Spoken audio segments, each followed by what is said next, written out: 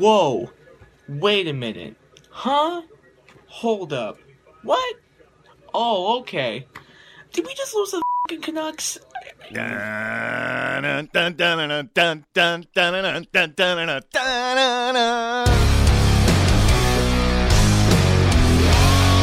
listening to Halford and Bruff.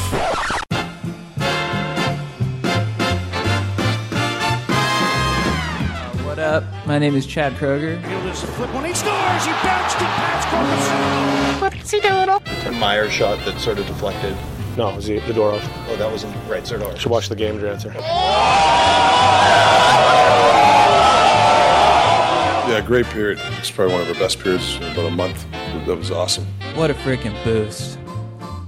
Good morning, Vancouver 601 on a Wednesday. Happy Wednesday, everybody. It is Halford. It is Bruff. It is Sportsnet 650. We are coming to you live from the Kintech Studios in beautiful Fairview Slopes in Vancouver. Jason, good morning. Good morning. Hey, dog. Good morning to you. Good morning. Laddie, good morning to you as well. Hello, hello. Halford and Bruff in the morning is brought to you by the Dilawri family of Acura dealers.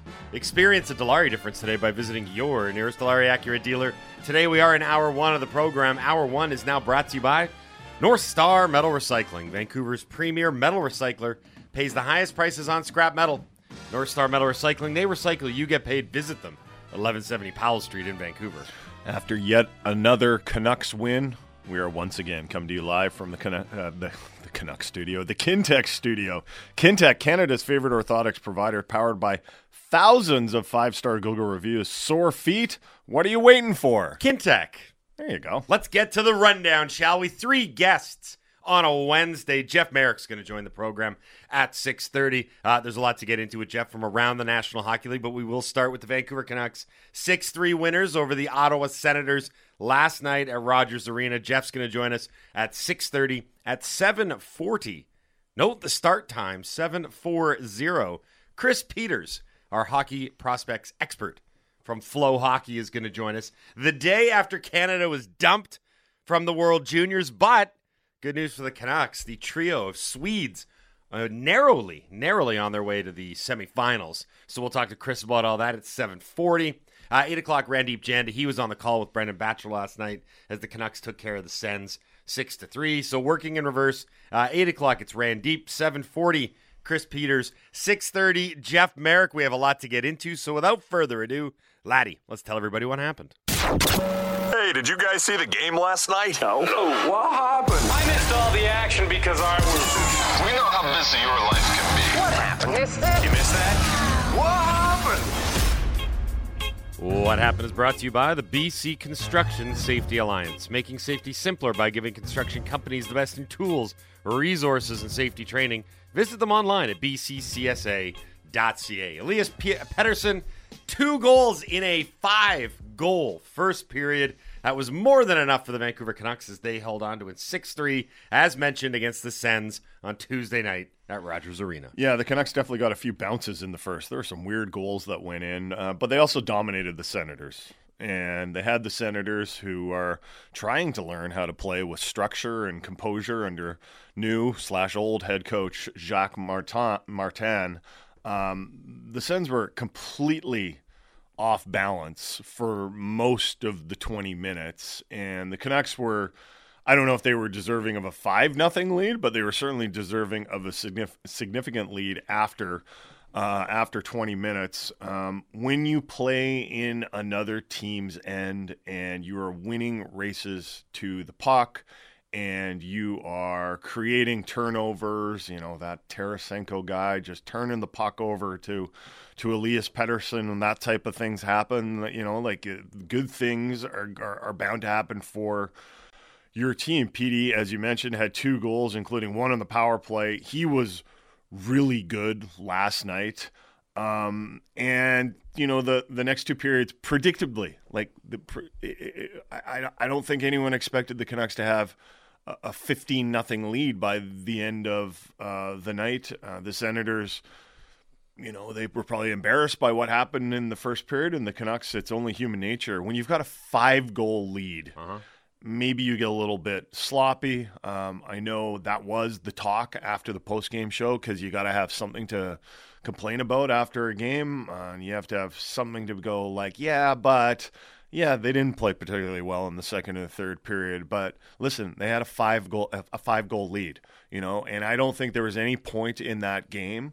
Like, I watched the Huskies nearly blow it in a colossal way in the semifinals. I never had any feeling of worry. Watching the Senators, they made it 5-2, and I suppose they nearly made it 5-3, but they didn't. And even if they had made it 5-3, it still would have been a 2-goal lead. Overall, I thought it was a great bounce back from the Philly game. And, we had mentioned yesterday when we were previewing the game, like the Canucks have done really well to respond to poor outings, and they have only lost 2 in a row twice this season. Yep. That is remarkable. So listen, I know people are going to say the Canucks let the Sens back in, and that's not what playoff teams do. I'm like, yeah, it is. It happens all the time.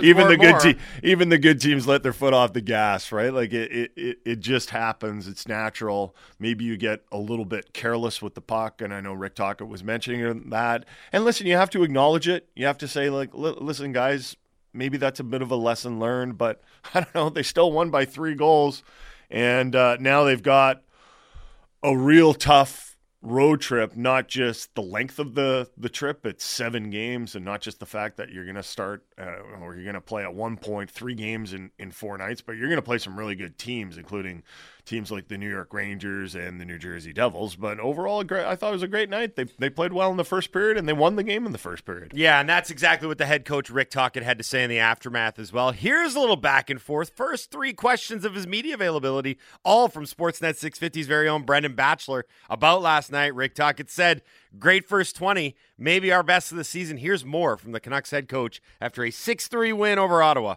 on Tuesday night. Rick, let's start with the first period tonight. How pleased were you with the way your team came out of the gate, especially after the 4-day break? Yeah, great period. It's probably one of our best periods in about a month. That was awesome. What did you like about it the most? Like everything, just aggressive tracking. Not too many mistakes. I just thought, everybody was we were connected. JT just talked to us and said the same things about the first period, but then was somewhat critical of the final 40 minutes. How challenging can it be when you have an early lead in a game like that going forward? And I don't think it's challenging. You just got to, we didn't play the right way. Hey, take the 2 points, but it's a learning lesson for us. I did not like our 40. I hope the guys didn't, but hey, we won the game. Love our first period, so that's basically my assessment of the game. Hey, I have a question. Yes. What is the difference between a learning lesson and a lesson? A learning lesson is something that you will gain knowledge from. Yeah, that's a lesson. A lesson is just it's like a rote sort of. Well, normal lessons you don't always you don't always get the information going into your brain. A learning lesson is a successful lesson. A normal lesson is one you just tune the teacher out. Yeah. Or is it possible it's just an unnecessary word that he uses? Maybe, but it sounds nice. Oxford's dictionary defines lesson as an amount of teaching given at one time, a period of learning or teaching. So I suppose we could say it's an unnecessary word. I'm just making a joke. But there's no difference between a learning lesson and a lesson. I just like it's one of those things that Tocchet says. But maybe there's the lesson you don't learn from. It's just a lesson. Talk is like, we've had normal lessons. They did not go well. This is a learning lesson. It's the opposite of a learning lesson. That was last season. Actually, Tocchet had to be on his toes last night because even though the Canucks had that 5-0 lead in the first, Phil DiGiuseppe got hurt. So the lines were not in a blender, but a lot of different wingers had to play with JT Miller. Suter was all over the place. And Brock Besser, Suter played with those guys. Mikheyev played with those guys. Dakota Joshua played with those guys. Hoglander played with those guys. Like it was kind of all over the map. And maybe one of the more interesting things looking ahead to the game Thursday in St. Louis is who is going to go back into the lineup or who could get called up and go into the lineup because. Right. Remember we went into yesterday's game and we said, okay, well, based on the practice lines, it looks like DiGiuseppe's going to be back in. And yes, DiGiuseppe was back in before he got hurt.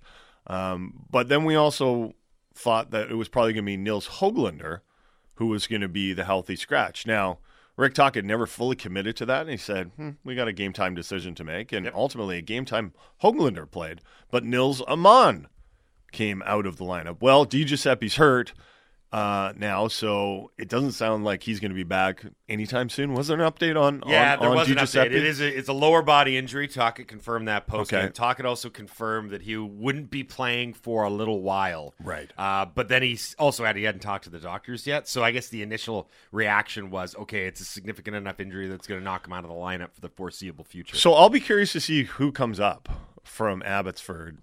Chances are it's probably going to be Linus Karlsson, just because everyone's familiar with him. Sure. He's been up before. He knows how to fly on the charter. But, yeah. Well, is that rules. hard? They're rules. Really? Yeah, okay. I can't tell you about them, but they're rules. Oh, okay. All right. Well, maybe it'll be someone else from Abbotsford. Jeremy Colton might have someone else that he wants to reward or tell Rick Tocchet that he's been doing a good job. We'll see. That's something to monitor going forward, though. Overall, though, I honestly, I know they're on the post-game show, they wanted to talk about, the second and third periods. Well, they did. They didn't. I don't want to incorrectly state what Sat and Bick were talking about. They were talking about the dynamic of, do we praise a 6-3 victory and a terrific 20 minutes, or do we talk about the final 40? And I was like, don't talk about the final 40. The game was over. I barely watched the second and third periods. I was so just did the Canucks. I was just kind of like putting together the show prep notes, and I would look up every once in a while, and you can get a kind of a feel for a game. Yeah. There was no sense that the Sens were going to come back and tie that game. Noted Canucks trade target Vladimir Tarasenko did score twice in the latter half. Yeah, those are the types of goals he scores now, like the big goals to make them. He's a greasy guy to now. make it like a 4-goal game and then a 3-goal game as the comeback begins in the comeback NHL. Okay, so Drancer did have a couple interesting questions of Rick Tocchet, because you said, quite astutely, I might add, that good things happen when you have the puck in the opposition's end and you're continuously applying pressure. And Drance sort of went down that road with Tocchet, alluding to the way that the Carolina Hurricanes conduct their business. I don't know if you heard this or not, but the question, and it wasn't even necessarily a question, it was Drance. He just threw out a fact and then was like, talk about it.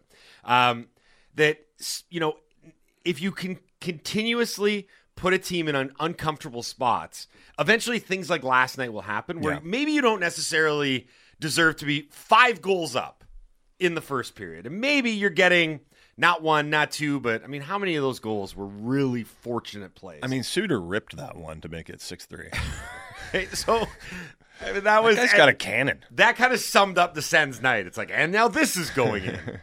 But and it's an interesting thing, because I think when Tocchet discusses the staples and the non-negotiables and all the hockey speak and coaching cliches, there is a bigger end game than just sticking to your principles. And I think what it is safe. Can you put a team and the opposition in enough uncomfortable positions where things are going to happen for you? You don't have to jump out of your shoes to try and score a goal, and you don't have to break the mold to try and make a play. It's just you keep doing the same things over and over again, and eventually, and I'm not saying puck luck, okay? I don't want to go down that road, because I don't think you can rely on puck luck. I think what the overall synopsis is that if you can play a certain style and dictate what you want to do on your opponent, then nights like last night will happen. But more often than not, you'll be able to, 1, know what you want to do, and then 2, have the predictability where guys know where they want to be on the ice. And I think those are all keys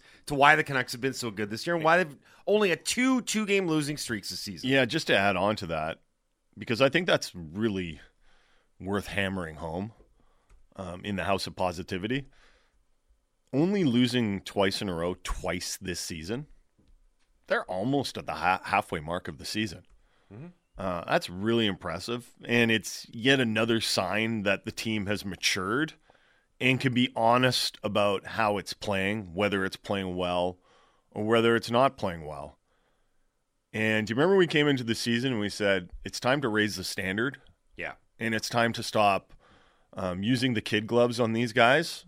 And, as fans, sometimes we're like, we don't want to put too much pressure on them. What if they crumble? Mm-hmm. Well, if they crumble under the pressure, then get rid of them. Yeah.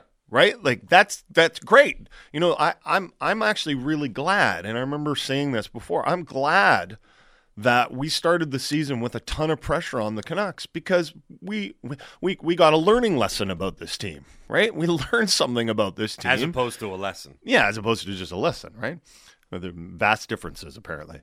But we saw that this team, when it has pressure, and when it's and this is key, guys, when it's properly prepared, can do some good things. You know, the team has matured. And as I said, they can be honest about how they're playing. But this is the key. They need to know what they have to do to be successful. And there were times, you know, in the last few years when like they'd have a good bounce back or whatever. They'd play well for a stretch and kind of be like, well, what's the key? And they're like, I don't know. We just played better, right?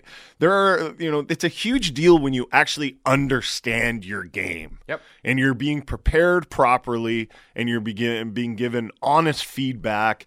When you compare Rick Tocchet's team right now to the way they kind of just like were blindly finding their way around under previous coaches, like there is no difference, and there's a reason that Tocchet is right at the top of the favorites to be named Coach of the Year in the NHL this year. Before we move on to other topics this morning, shout out to friend of the show, Ian Cole, former guest on the Halford and Bruff Show on Sportsnet 650, scored his first goal in 90 games last night. Obviously, it was his first goal as a Canuck.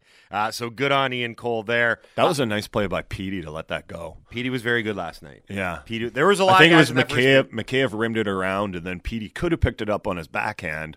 But what do you call that in soccer? A dummy? A dummy. Yeah. You just let it run through your legs. Yeah. So he just let it run up the wall. That was famously done by Mario Lemieux at Salt Lake in 2000, I want to say. That was similar stakes last night, too. Yeah, it was the same thing. Yeah. Basically. Okay, speaking of scoring goals, some more great times for the Vancouver Canucks because Jonathan Lekkerimäki is putting on a show for Sweden at the World Juniors. Yesterday, if you were listening to our show or watching it on the live stream, you'll know that we were running right up against Canada's eventual and stunning loss to Czechia at the World Juniors, knocking the Canadians out in the quarterfinals. But for Canucks fans, this tournament was always going to be about two things. One, Team Canada, and then two, the trio of prospects playing for Team Sweden. Well, Team Sweden, by the skin of their teeth, got past Switzerland 3-2 in overtime yesterday, and Lekkerimäki had his fingerprints all over this game.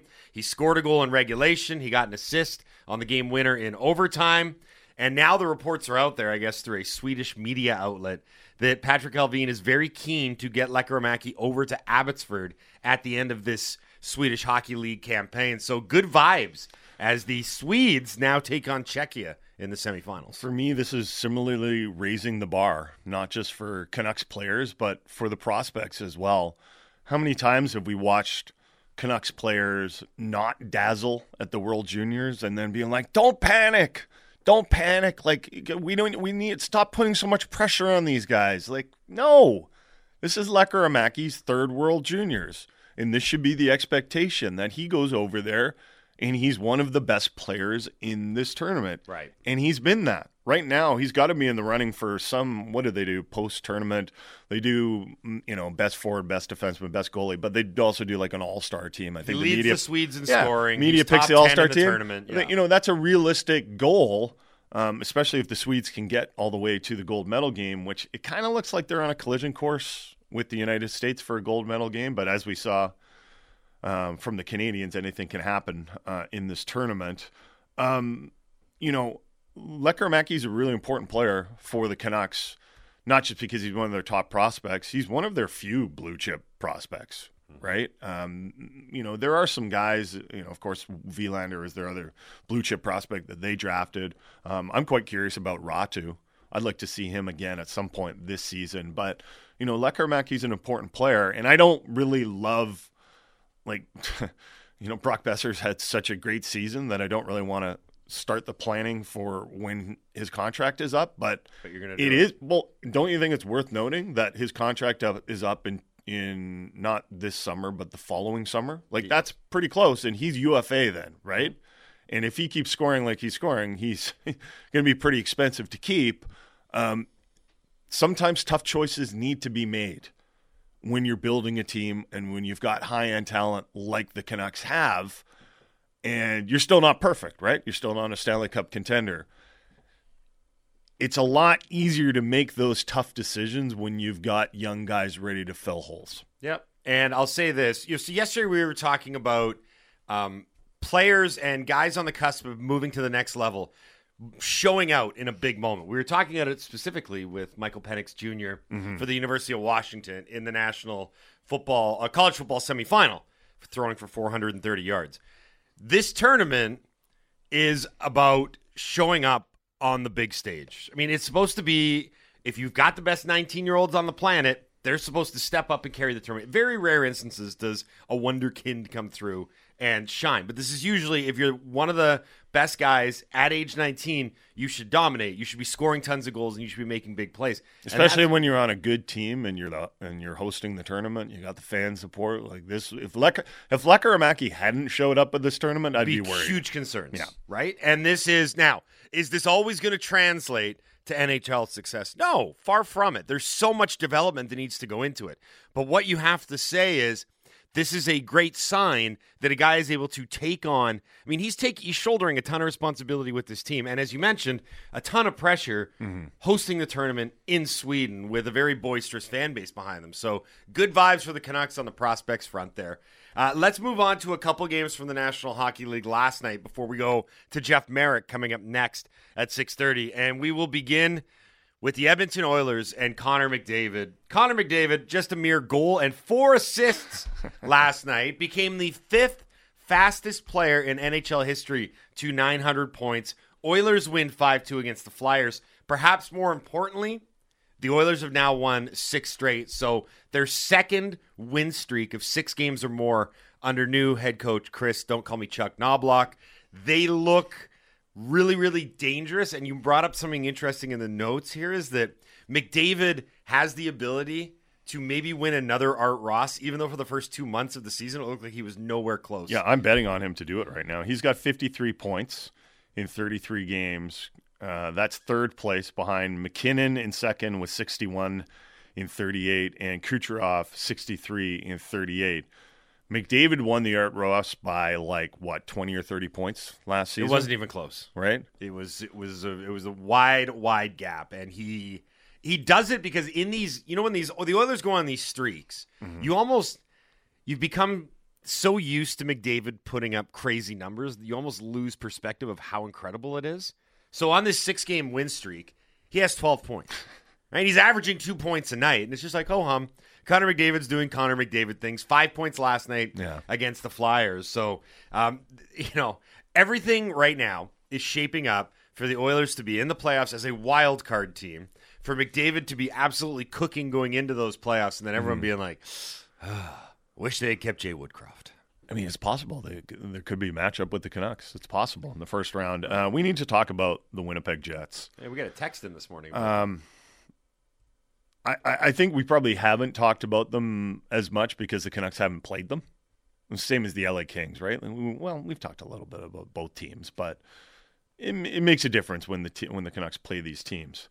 I thought the Jets would fall off after Kyle Connor got hurt, and it's crazy how well they're playing, and they're doing it without even what people are like. How are they doing it? Do they have great special teams? Nope.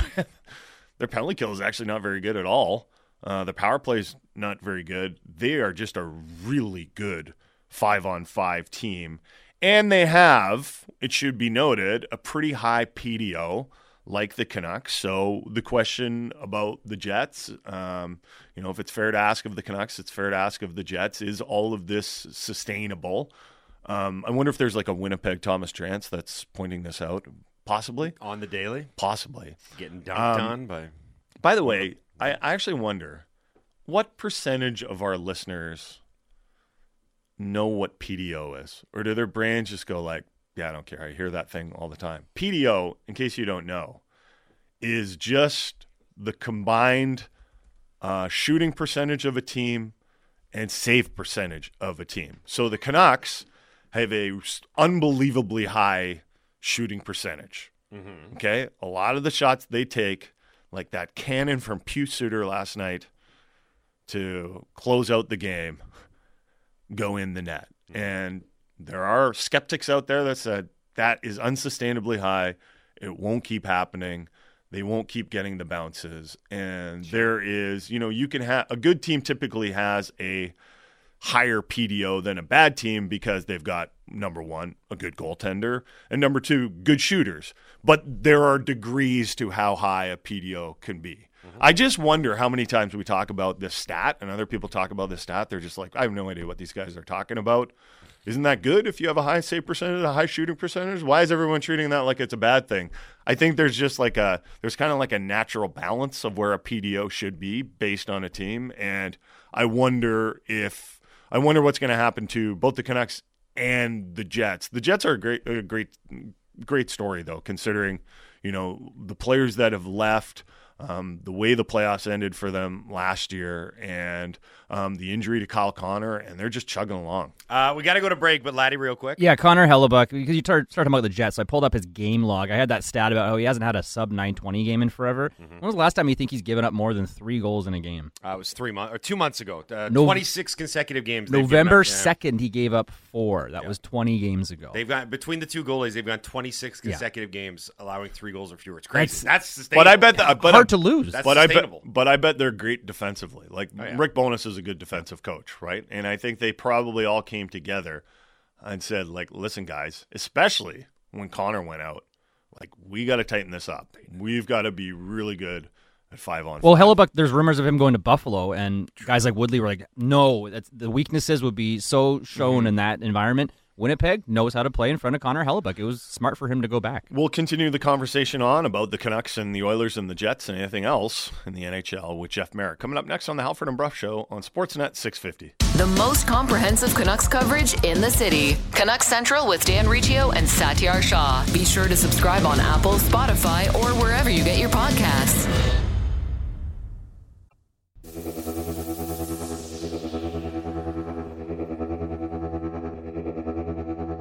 McCann into the Ottawa zone. Fires it around the end boards. Comes to Jules in right point. Middle of the ice. And Cole with a shot. They score!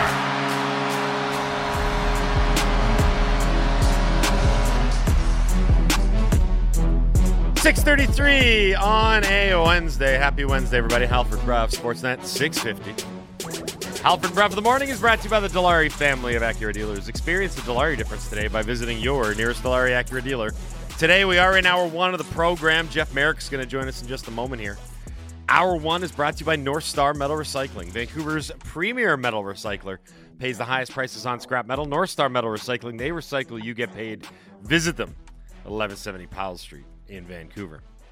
That Ian Cole goal you just heard, the first of 5 in the first period for the Canucks in an eventual 6-3 win over the Ottawa Senators last night. Joining us now to talk about all that and more from the Jeff Merrick Show and the 32 Thoughts podcast, it's Jeff Merrick here on the Halford and Bruff Show on Sportsnet 650.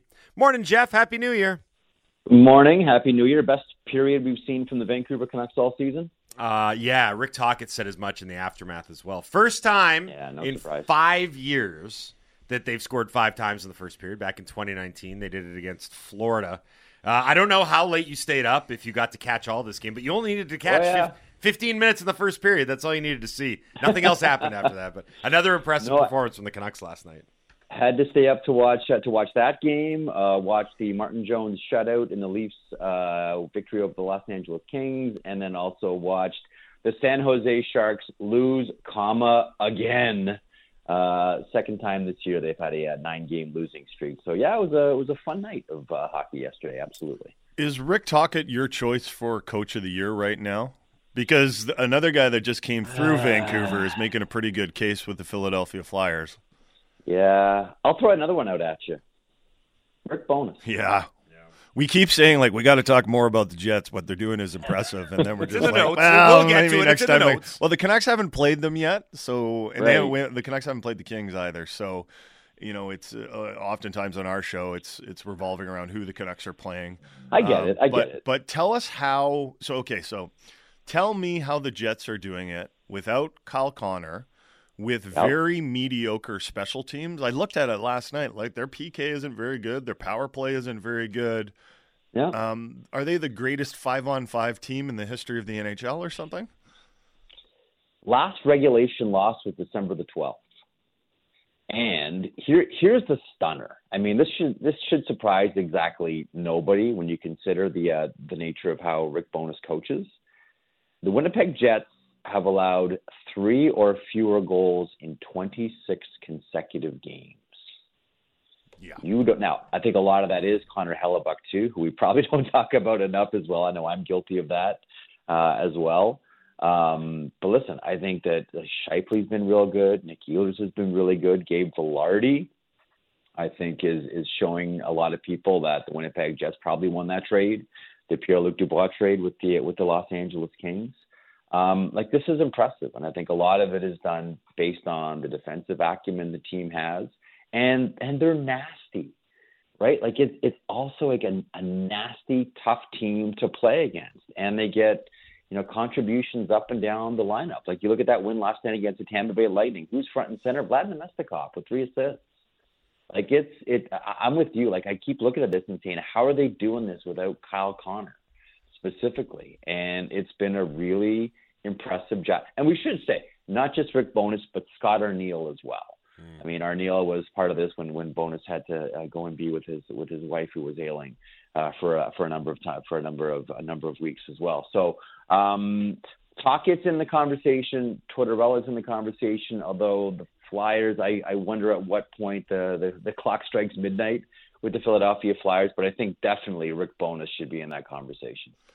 Watching the Flyers, they just seem like a solid team, and maybe that's because they've dominated the Canucks in both their games. But they just seem like they're hard nosed, and maybe that's Torts. But I always think that Torts is best when he takes over a team that is craving an identity. And I think one of the reasons he didn't work out in Vancouver is that he took over a team that had actually had a lot of success quite recently. Yep. But when he takes over a team like Columbus or Philly, I don't know if there was a team in the NHL that was craving an identity more than the Philadelphia Flyers were, but he can give that to them. Don't you agree? I agree with that. And you know what? You really saw it with Cam York. Like I keep pointing at Cam York as being the ultimate example of what John Tortorella is doing with this team. And if you'll recall, last season, coming out of training camp, everybody already had Cam York penciled in the top 4 spot with the Philadelphia Flyers on the back end. He gets cut, and he gets sent to Lehigh Valley. And we hear a lot of things out of Tortorella about, you can't just expect to be handed a position. You got to earn it. I mean, Zamula started the season in the spot that we all thought Cam York was going to have. York went down to Lehigh Valley. I think it was 20, maybe 25 games, and then he got called back up. Now, many of us believe that was a test. Like, one thing that Tortorella does is he tests who really wants to be there or not. And he gives you challenges and he gives you hurdles. And, who's going to bite down on the mouth guard and bend their knees and pass the test, and, who's going to run out behind the rink after practice and call their agent right away. And Cam York went down to Lehigh Valley, worked his ass off, and came back, and that was, I think, in John Tortorella's mind, him passing the test. He didn't go down to Lehigh Valley with boo-boo face. He didn't go down there and pout. The agent didn't start, calling the general manager on the hour demanding a trade. And if you look, ever since then, John Tortorella has gone out of his way to praise York. And I think more so than anything else, he understands that a pat on the back is about 18 inches away from a kick in the ass, and he knows when to use both things appropriately. Like, that's the thing about, and Briere has talked about this, Keith Jones has talked about this, Dan Hilferty has talked about this. What they're trying to figure out here is, who's part of the core, who's going to be part of the solution, who wants to be here long term. And the other interesting thing about the Philadelphia Flyers is, and I had Briere on the show a couple of weeks ago, even if the Flyers were in a playoff position come trade deadline time, if they get the right price for Sean Walker, he's gone. Mm-hmm. If they get the right price for Nick Seeler, he's gone. Like, this is still eyes on the big prize, and you know who's coming. I mean, if you're watching the juniors, you know how good Cutter Gauthier is. And although it might take a little bit longer for Matvei Michkov to make it to the NHL, you know what kind of prospect he is. So circling back to Tortorella, I mean, I'm with you. I think that when he has a team that he can mold, as opposed to one where the cement has already hardened, he's a really effective coach. Now, you may make the point, and maybe rightfully so, that he's the wrong coach for a rebuild, because if you're rebuilding, you want to be in the lottery every year. Hello, Chicago, San Jose, et cetera, Columbus. But I think what he is doing is he's providing and cementing here a strong base of identity for a Philadelphia Flyers team that, to your point, was struggling to have one and find one. We're speaking to Jeff Marek, host of the Jeff Marek Show and the 32 Thoughts podcast here on the Halford and Bruff Show on Sportsnet 650. I wanted to circle back to the Jets and follow up on a story that I heard on your show yesterday, Jeff. The Cole Perfetti, Ryan Hartman thing. Can you explain exactly what happened here? During the holiday break, I kind of missed like Brendan Dillon injuring Kaprizov, and I sort of missed the rivalry that was simmering between these two. And now there's microphones involved and people admitting high sticks. I'm very confused. Tell me what's going on here. Okay, so every now and then, like one of my favorite sort of undercover rivalries in the NHL is Winnipeg and Minnesota. Yeah. And every now and then it flares up and it gets really, really nasty. I love it. It's Manitoba versus Minnesota, and it's great. And I'm dying for these guys, you know, to meet in the playoffs here and, you know, have 7 games of nastiness.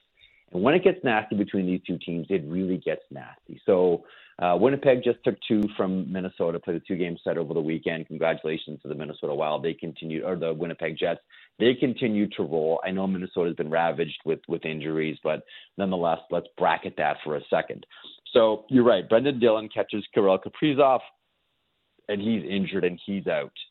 And in game 2, while Cole Perfetti is wearing the mic for that game, and by the way, both teams are made aware of who is wearing the mic. Okay? So everybody should know, okay, this guy's wearing a wire. Right, this guy's wearing a wire. Watch what you say about him around him. He's wearing the wire. Everybody knows, okay?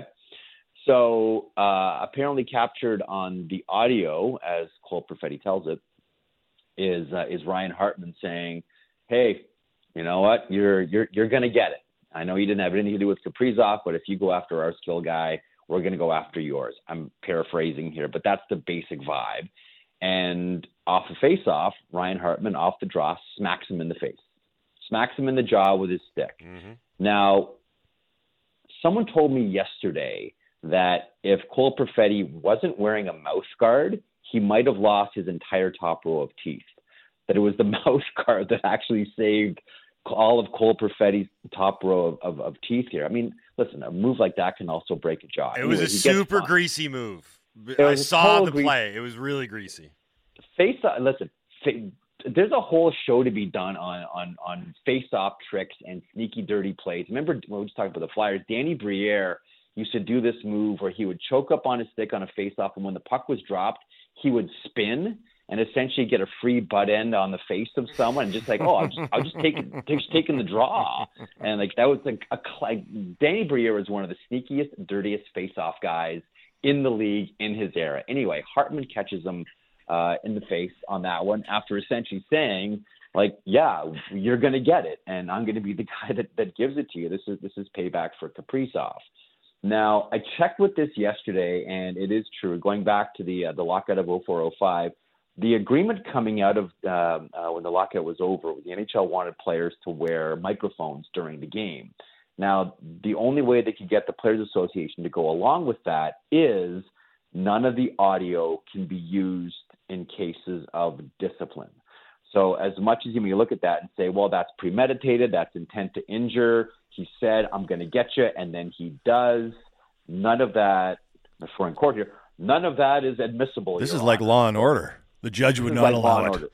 Now, this is, I mean, listen, you know this. I mean, you guys follow the game every single day. You know this season has been like an ongoing soap opera, right? Like this has been the most telenovela season we've ever seen in the NHL. Mm-hmm. So if you're going to your calendars and you want to circle the next time these two teams meet, it's February the 20th. It's a Tuesday night. And, I Winnipeg. don't think that it's get your tickets now, folks. See the return of Ryan Hartman to Winnipeg. Do those games still exist, though, Jeff? Like I remember not like when before. No, Not they like don't before. really, right? Not like before. It's funny too because generally, that's a really good point. Because generally, it's not the immediate game after, because the NHL sort of always warns both teams we're going to have extra eyeballs on you. Don't do anything when it's obvious. It's usually the game after that one, where it's sort of maybe the temperature has been taken down a little bit, but that's when some of the nastiness comes out. But I mean, listen, someone's going after Ryan Hartman eventually from the Winnipeg Jets. Like you don't get away with that. I mean, the Jets organization expects it, the fans expect it. I think everybody expects it at this point. But again, it's like this is a moment where I want to remind people one of the great undercover rivalries in the NHL is Winnipeg and Minnesota. It really is. Rick Bowness also alluded to it as well. I think I'm paraphrasing, but he essentially said if we knew at the time that that's what Hartman did prior to high-sticking Perfetti, our answer would have been a lot different. And I think like February 20th is like, well, we'll give him our answer then. I wanted to move on, Jeff, real quick. A couple different news and notes from around. So we've been doing this for a long time with Merrick, right? Dating all the way back to the Curtain Blog show way back in the day. And so we have covered and talked about countless World Junior Championships with you. And I feel like every time that Canada bows out early, we always have the question, is it time to call an emergency summit? Because things are wrong. Things are not well. Things are not great. You're not going to ask that question, are you? Yeah, do we need a summit? No. What went wrong for Canada this tournament to bow out in the quarterfinals? They had a hard time scoring goals. They had a good blue line, not a great one. And as much as it pains you to pin everything on the netminder, Mathis Rousseau is not a big goaltender. And if you look at that game yesterday specifically, that first goal is a small goaltender goal.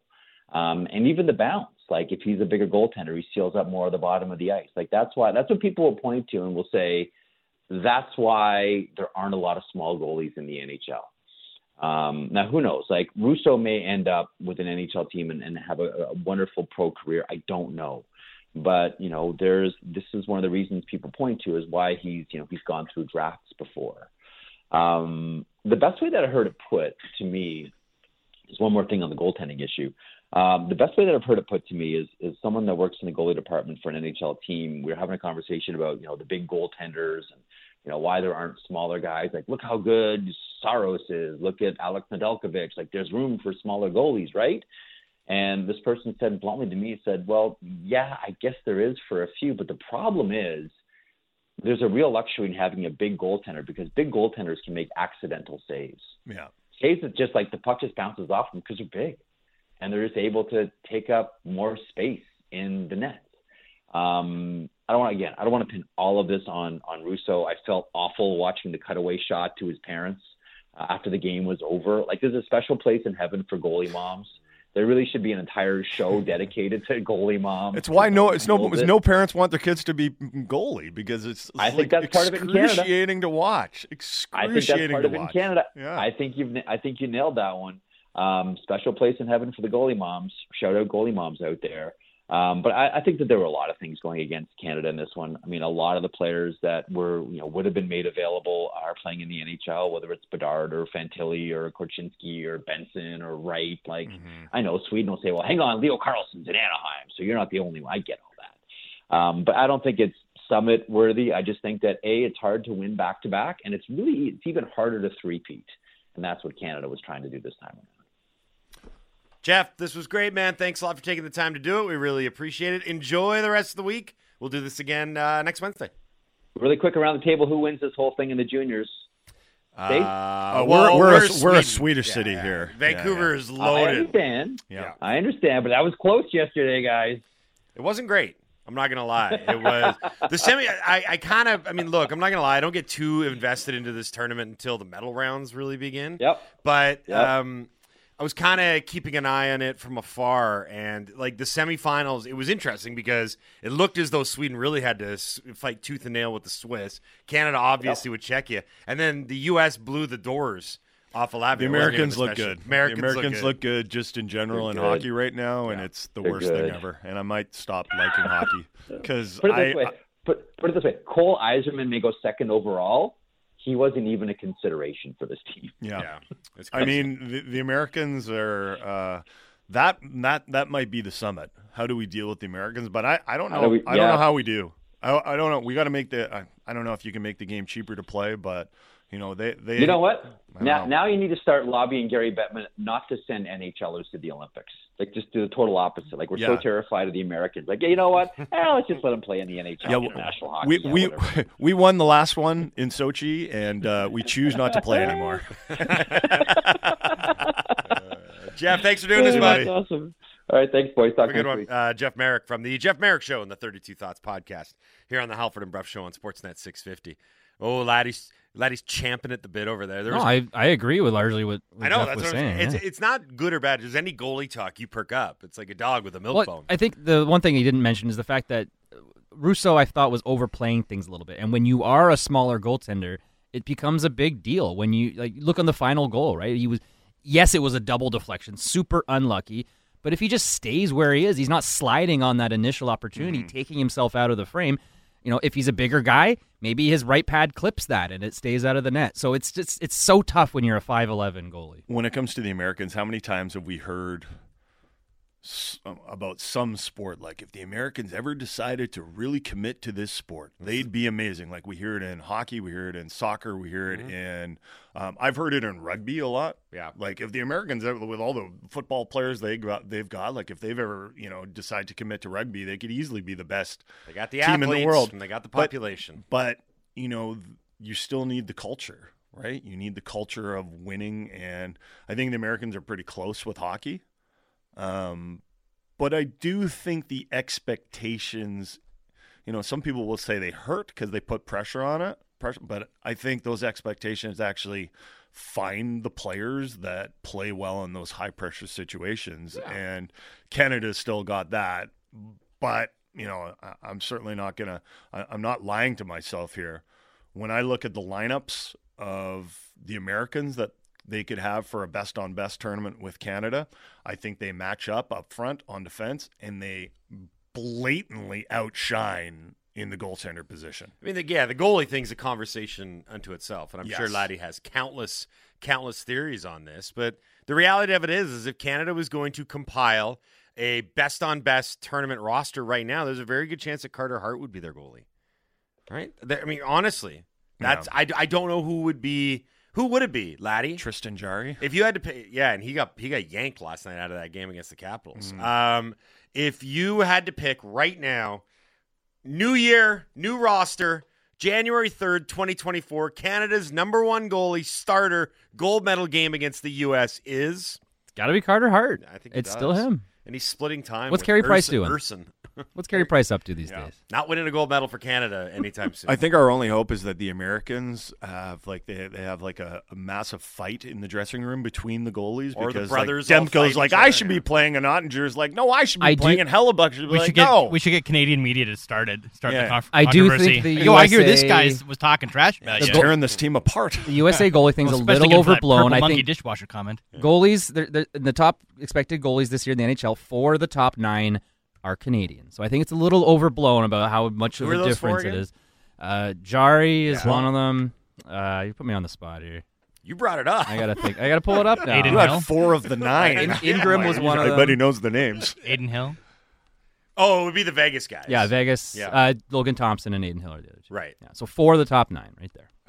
Okay, we got a lot more to get to on the Halford and Bruff Show on Sportsnet 650. Open segment coming up. We'll dive into the Dunbar Lumber text message in basket at 650. If you want to weigh in on last night's win, 6-3 for the Vancouver Canucks over the Ottawa Senators, you can do so. We can get into some of the other NHL scores as well. At 740, Chris Peters. You're going to make a big thing about this all show, aren't you? I love it. Yeah. I love it. Not 739. Not 741. If we don't hit the right on the nose at 740, we will have failed. Yes.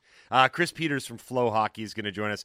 He is our prospects expert. We'll talk about everything that's going on at the World Juniors, including the 3 Swedes that are prospects of the Vancouver Canucks, currently in the semifinals, coming up in a day's time. And then at 8 o'clock, Randeep Janda is going to join the program. He is the color analyst for the Vancouver Canucks here on Sportsnet 650. A lot more to get into. Don't go anywhere. You're listening to the Halford and Bruff Show on Sportsnet 650.